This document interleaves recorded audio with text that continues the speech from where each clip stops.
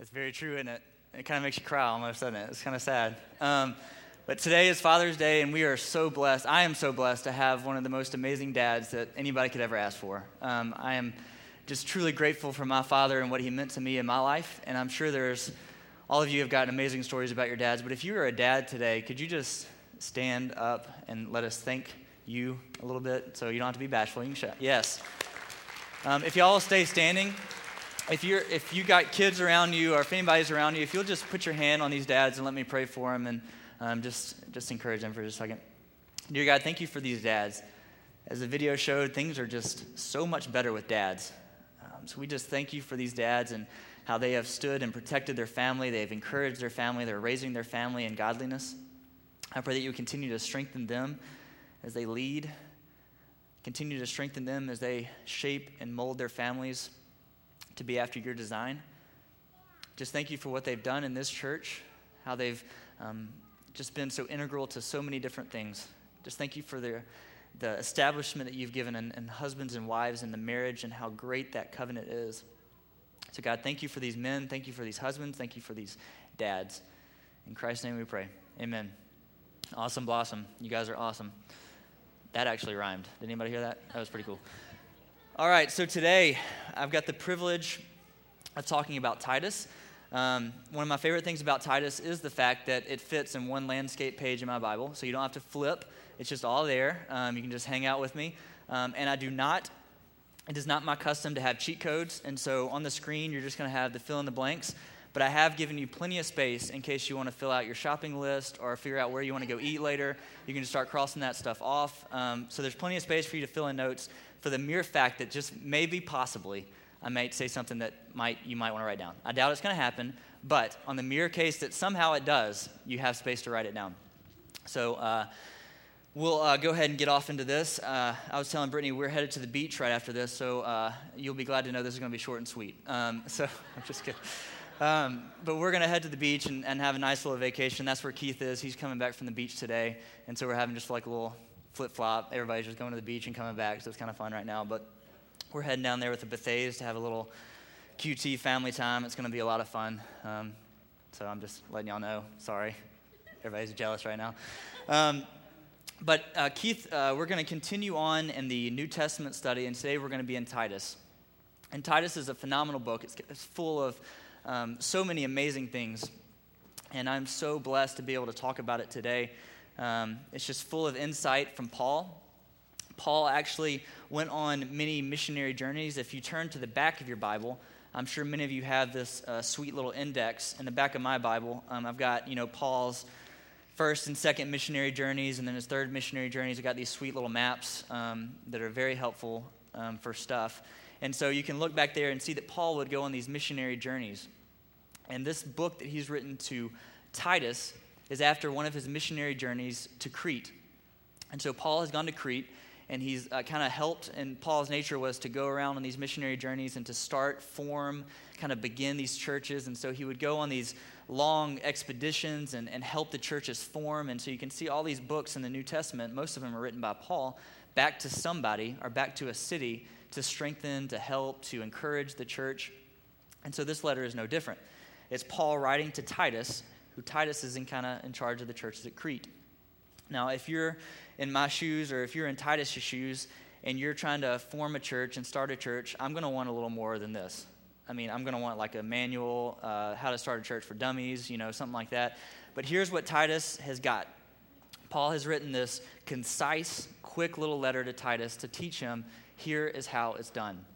And so this is not original, but if you want to write this down, it's pretty sweet. The whole book of Titus, this sums it up.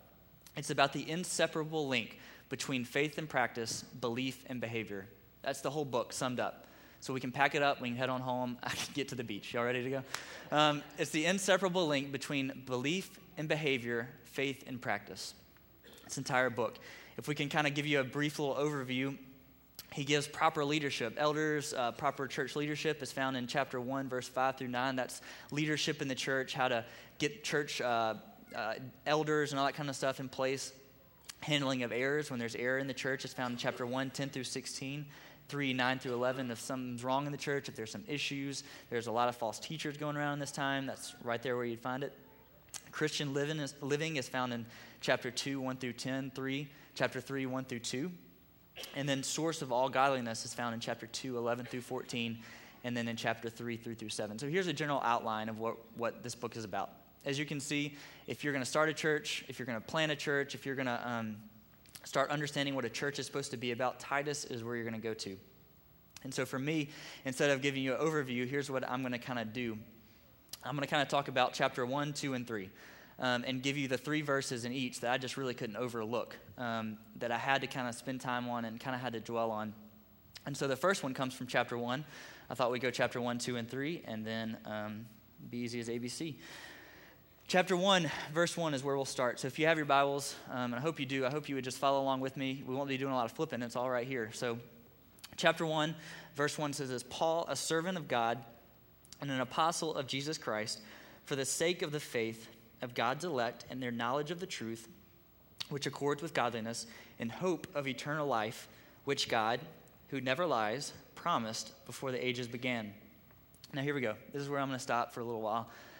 This little clause, this little comma, who never lies, comma again, is probably one of the most profound things that I've read in Titus. As you can see, it's very bold. God never lies. It's very simple. It's straightforward. It makes perfect sense. God never lies. But it's so much deeper and so much more profound. It makes so much more clarity in our Christian lives to know that God cannot, he will not. It's apart from his nature. It's impossible for him to lie. Now, there's been movies made about this, and I'm sure a lot of you parents wish that your children had this innate ability to not be able to lie. You get home from curfew late, what's the deal? What happened? Got to tell the truth. Guys, I'm sure there's many times where your wives come out and say, does this dress make me look fat? Women, I'm sure you wish your husbands had the innate ability to not be able to lie. Maybe, I don't know if that's a good case scenario or not. But you wish, in so many cases, that your husband, your wives, your children had this innate ability where they could not lie. Because of godliness, God cannot lie. Because he is so good, he cannot lie. And so all through the Bible, you see God promises these amazing things, and he gives us this wonderful stuff in this word, but he cannot lie. That is one thing about his character that we can take to the bank, put it down, mortgage your house on it. He will not, he cannot lie. It's impossible. Now, what's interesting is our adversary, who is Satan, as it says in John 8:44, is anybody familiar with this? He is the father of all lies. It's kind of a yin and yang, that's the same thing, yin and yang type thing. It's God who cannot lie and Satan who is the father of all lies. We see where this is just clashing of the titans here. We have God who it says in Hebrews 6:18, so when God desired to show more convincingly to the heirs of the promise the unchangeable character of his purpose, he guaranteed it with an oath, so that by 2 unchangeable things, in which it is impossible for God to lie, we who have fled for refuge might have strong encouragement to hold fast to the hope set before us. So it's not just cool that God doesn't lie. That's not just some cool fact. It's awesome because we have hope in a coming life because he cannot lie. He has promised us hope in Jesus, that we have eternal life through him, and that is the promise that we can take to the bank. But the crazy thing is how Satan works and how he maneuvers and how he gets in and deceives and lies. This is something that I've done with the youth a couple of times, and it makes so much sense, and it makes this whole thing make so much more sense to me. If you remember in the Garden of Eden, God had set up this perfect perfection, this utopia, this huge garden, right? We've all heard this story many a times. And God has promised Adam and Eve these amazing things in the garden. He said, if you will abide in me, you will have fullness of life, you will have perfection, you will never have to want for anything, all is good. You've got this amazing, huge garden.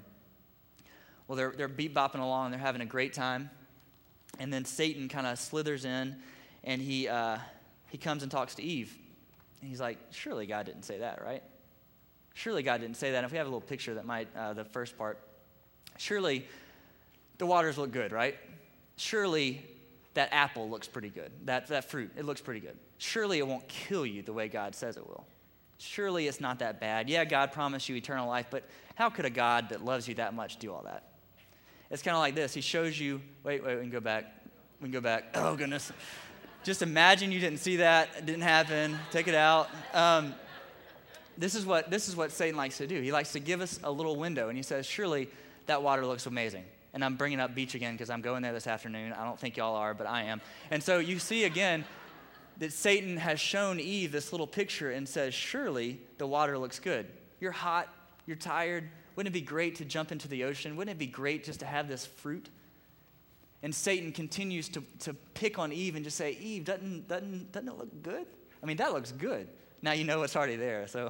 But this is how Satan works. He gets into our psyche and says, surely God, the black, don't worry about all that. Don't worry about it. The water's good. The water's perfect. It's cool. It's refreshing. Just jump on in. This is how he deceived Eve. Eve, surely the fruit is good. Surely God didn't mean what he said. And then as you can go ahead and see, that the waters are infested.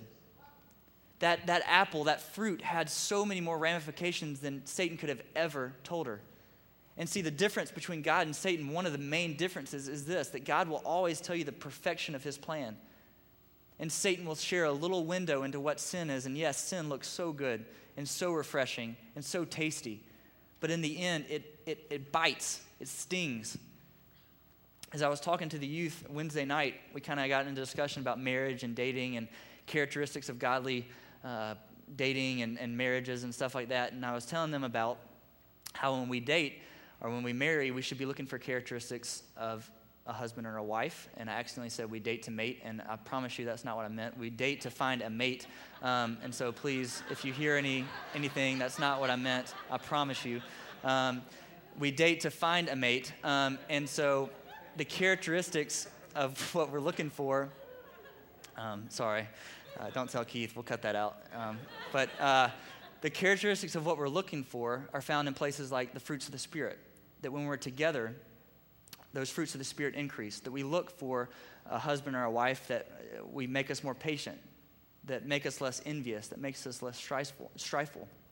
And then one of the characteristics I talked about that is a perfect representation of this is found in Proverbs 5 about the adulterous woman and how her lips breathe and drip of honey. And they drip of honey and it tastes so good, but in the end, her feet lead down to death. This is exactly how Satan works. The sin looks so good, the waters look so good, but in the end, her feet go down to death. In the end, you're just swimming in shark-infested waters.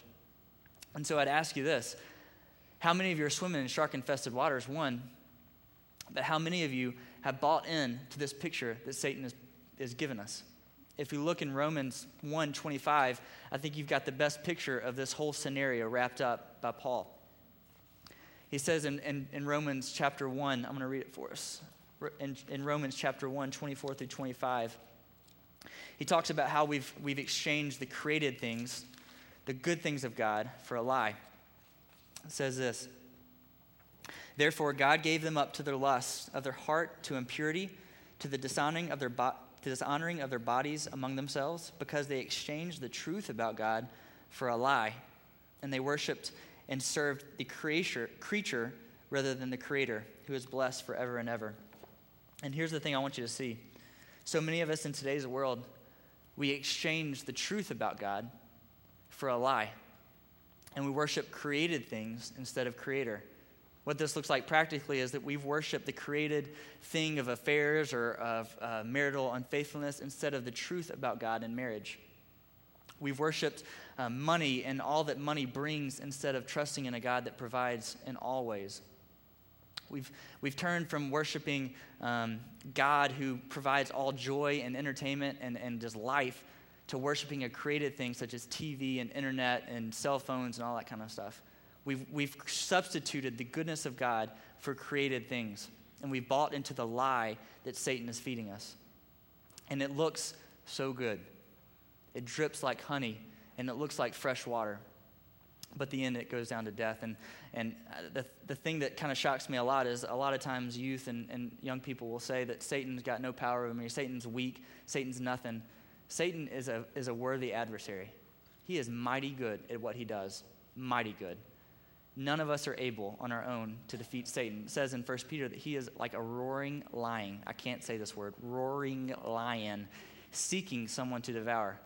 If you've ever ran into a hungry lion, I guarantee you did not have the better end of that fight, unless you had a lot of weaponry. Okay. A roaring lion is like our adversary, seeking someone to devour. And so I want you to be aware of his schemes, of how he works, and how he tries to get you to look into that picture and say, that is good, and not worry about the fullness of what he's saying. So that's point number one, numero number one. God never lies. Never. He cannot, he will not, he shall not. Whatever version you're reading, you will say the same thing. He cannot lie. Secondly is this: teach what is good. Paul, going through his lesson, is trying to say, hey, Titus, make sure you're teaching what is good. For you older men, this is good for you to hear. It said older men in verse 2, chapter 1, older men are to be sober-minded, dignified, self-controlled, sound in faith and love and in steadfastness. As it goes on, it says older women, likewise, are to be reverent in behavior, not slanderers or slave to much wine. They are to teach what is good, and so train the young women to love their husbands and their children, to be self-controlled, to be pure, to be working at home, kind, submissive to their own husbands, that the word of God may not be looked down upon. Now, older women, older men, younger men, whatever it is, this is your calling. This is what God is saying. This is good for you to be like. Now, I want to give you just a word of encouragement as you older men. When I was growing up through the children's ministry and the youth ministry and college, I went to a lot of Bible studies, a lot of little sermons, a lot of little weekends, retreats, and I want to give you a stat that you might find staggering. I remember 2 sermons that entire time. 2. And so y'all are not going to remember anything I say. I mean, I'm well aware of that. I remember 2 sermons from junior high on to college, 2. But what I've got ingrained in my brain forever and ever and placed on my heart is how I saw my Bible study leaders, my mentors, how they loved their wife, how they loved their kids, and how they put away a lot of things that they could have done to help other people out. I noticed that. When I would go into their homes, and they would have like a compassion kit up on the refrigerator, I'd be like, what's that all about? And they'd tell me about it. I'd be like, oh man, so y'all like go without cable so you can help this compassion kit out? I'd go further and I would see like, hey, y'all are giving up your vacation time to go to Ecuador? That's ridiculous. And as I learned over time, it's not them teaching me these amazing things, it's them living this stuff out on a daily basis where I could see it. It was phenomenal in my life how it impressed upon me how good God is because of the people that he put before me so I could see how good he truly was. And for you older men, if you want to have a tremendous impact on the younger generations, it's going to take you getting out of here and moving over there where the kids are. It's going to take you moving out of here and getting in context where you can help younger kids out. Whether it's tutoring them, whether it's coming on Wednesday nights and being a part of small groups, whether it's going and helping with the children. At some point, we need older men and older women to step up and start training our younger kids. Because if they see y'all, if they see the news, if they see celebrities, if they see all that, they're going to turn out like what they see. I am a small representation of my dad. And for some of you, you'd be scared to say that your kids might be a small representation of you. But I hope that our kids will be trained up like our dads and like the people they are around. And I hope that we will step up as a church and start training our kids well. That our older men will step up and start getting over there and stop sitting around and doing nothing. We need y'all desperately. Need y'all desperately. Because the funny thing is, it says older men be self-controlled. And the only thing it says about younger men is to be self-controlled. If you've met any younger guys, I see a lot of them over here, one of the few things they don't have is self-control. And so we need some older men to teach them what self-control means. If y'all saw the donuts I bring in the morning and the lack of self-control that goes on with those guys, it is unreal. Some of you older men, I don't know. Looks like y'all been eating a few donuts too. But and so teach what is good. I ask older men, younger men, please be in context where you can teach people about how good God is through your life. I see so many Facebook statuses, so many like wall posts, so many like great words written down. But I need to see some action. I need to see some people going out and serving in these contexts. Writing about it just isn't enough. We've got to start doing. And see, this brings me to my next point. We've got to be prepared. Paul makes it very clear that we've got to be prepared for every good work. Every good work. One of the scary things that I read here is in chapter 1, verse 16. It's probably the scariest thing I've read in here.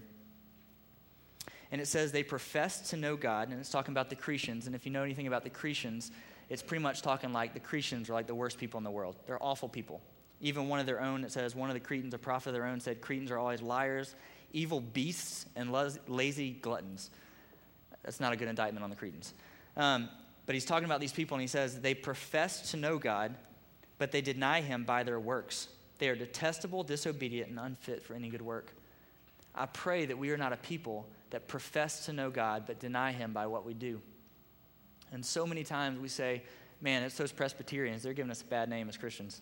It's those Baptists. It's those Methodists. They're the ones giving us a bad name. They're the ones that are professing to know God, but they're not following through.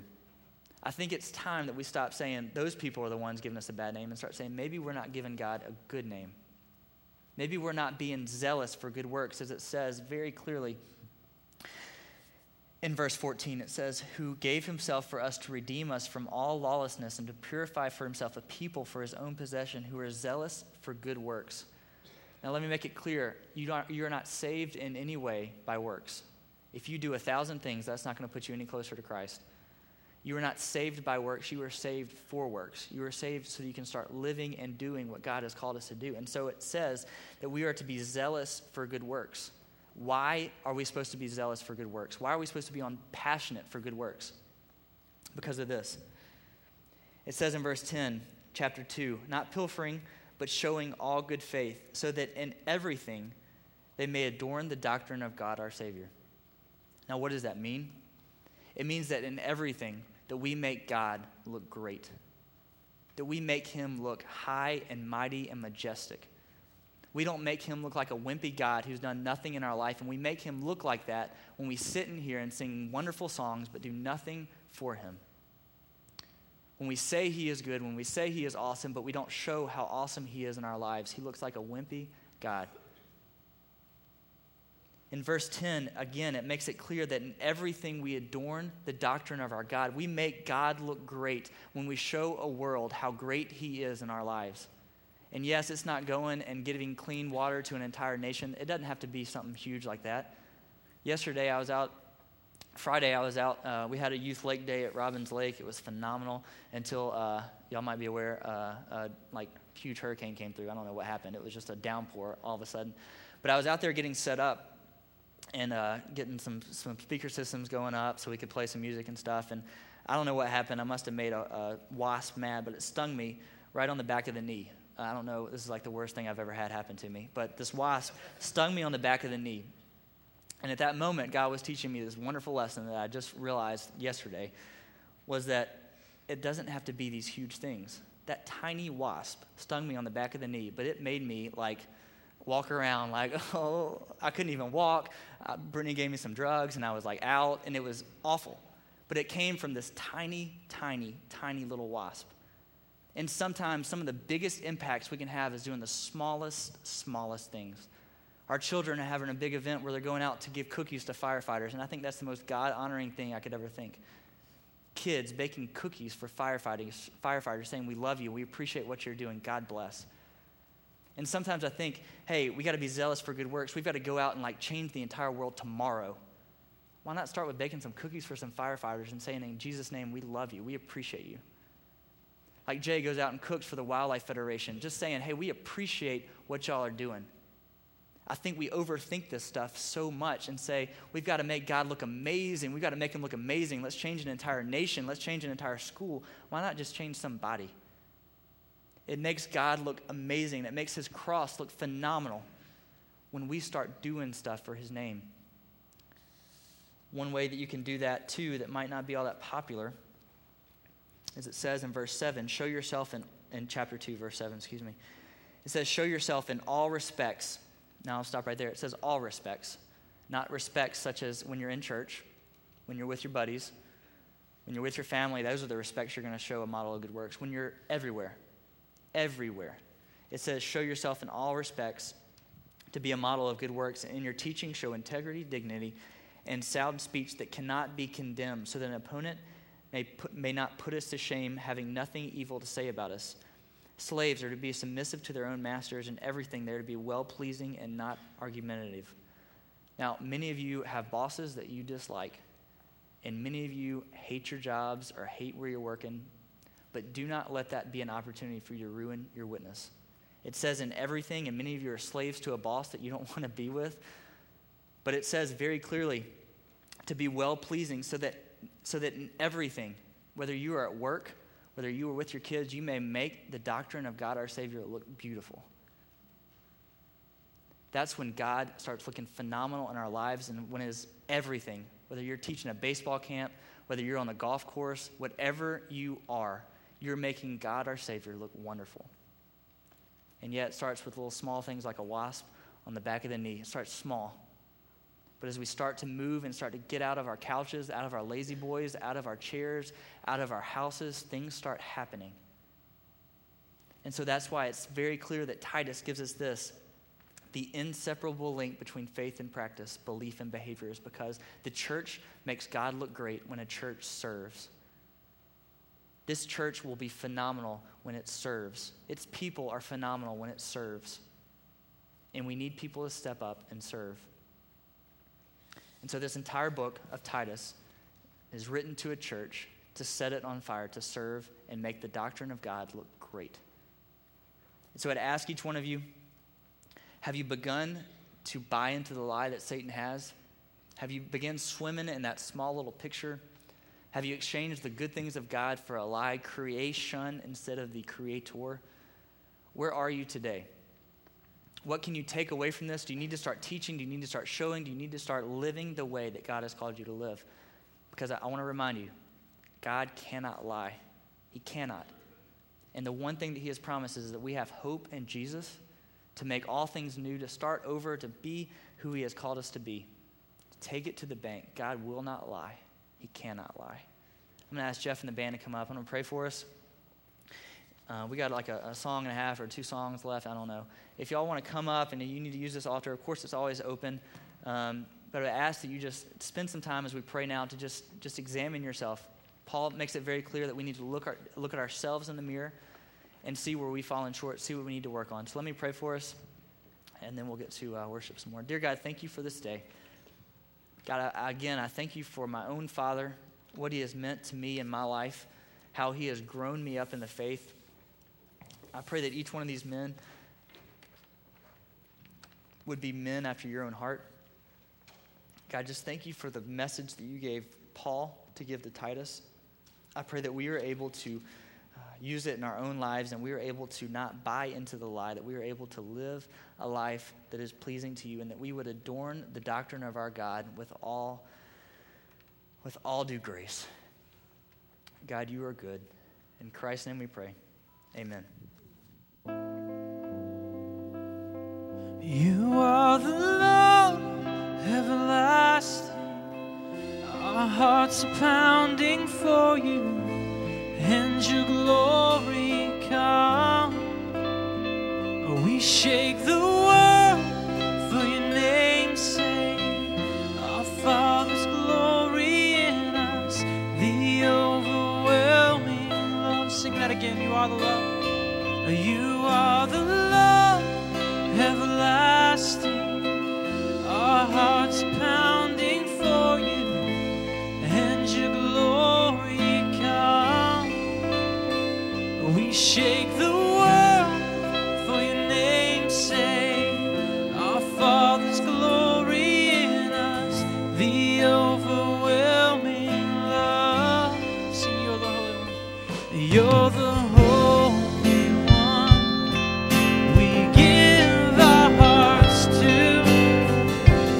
your faith, your glory on the earth in our lives.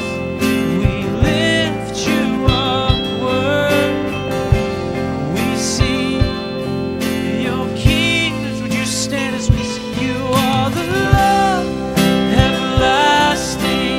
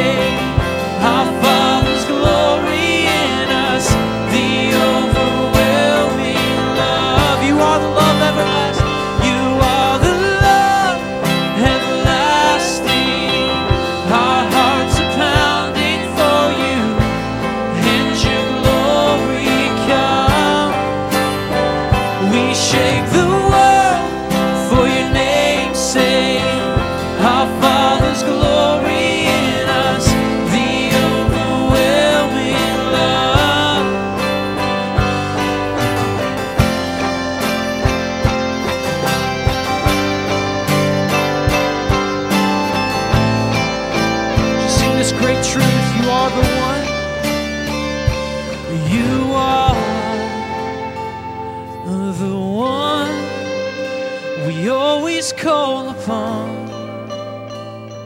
You're mine, you're always great enough for us to trust. Delivered from the fight, we rest in love. Sing that again. You are the one we always call upon. You're mine, you're always great enough for us to trust. Delivered from the fight, we rest in love. Sing it out.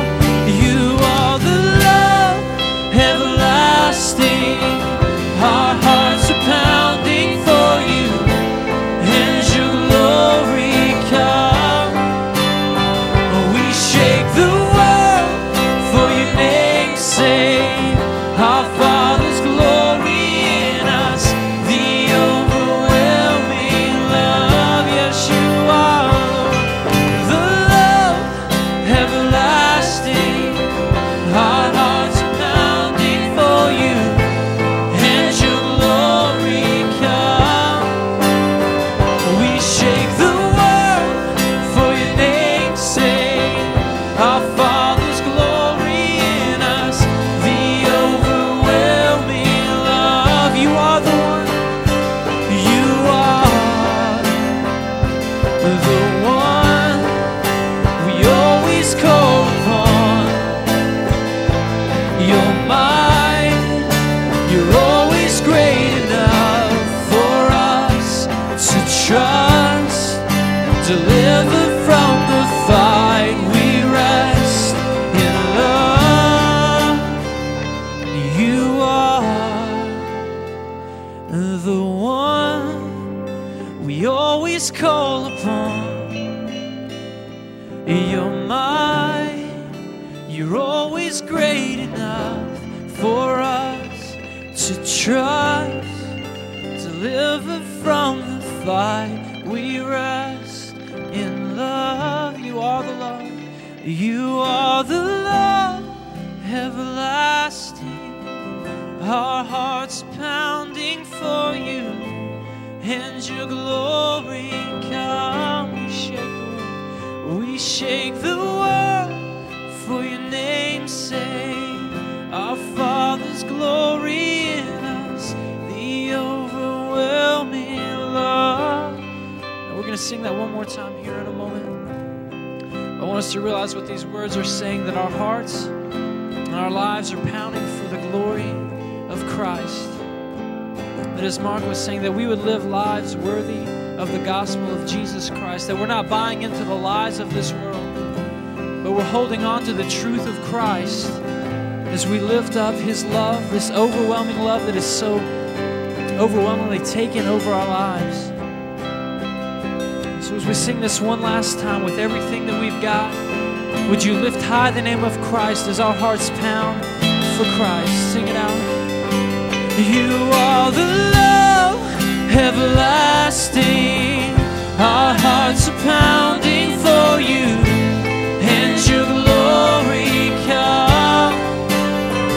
We shake the world for your name's sake. Our Father's glory in us, the overwhelming love. You are the love everlasting. Our hearts are pounding for you, and your glory come. We shake the world for your name's sake. Our Father's glory in us, the overwhelming love. You guys have a great week. We'll see you next week.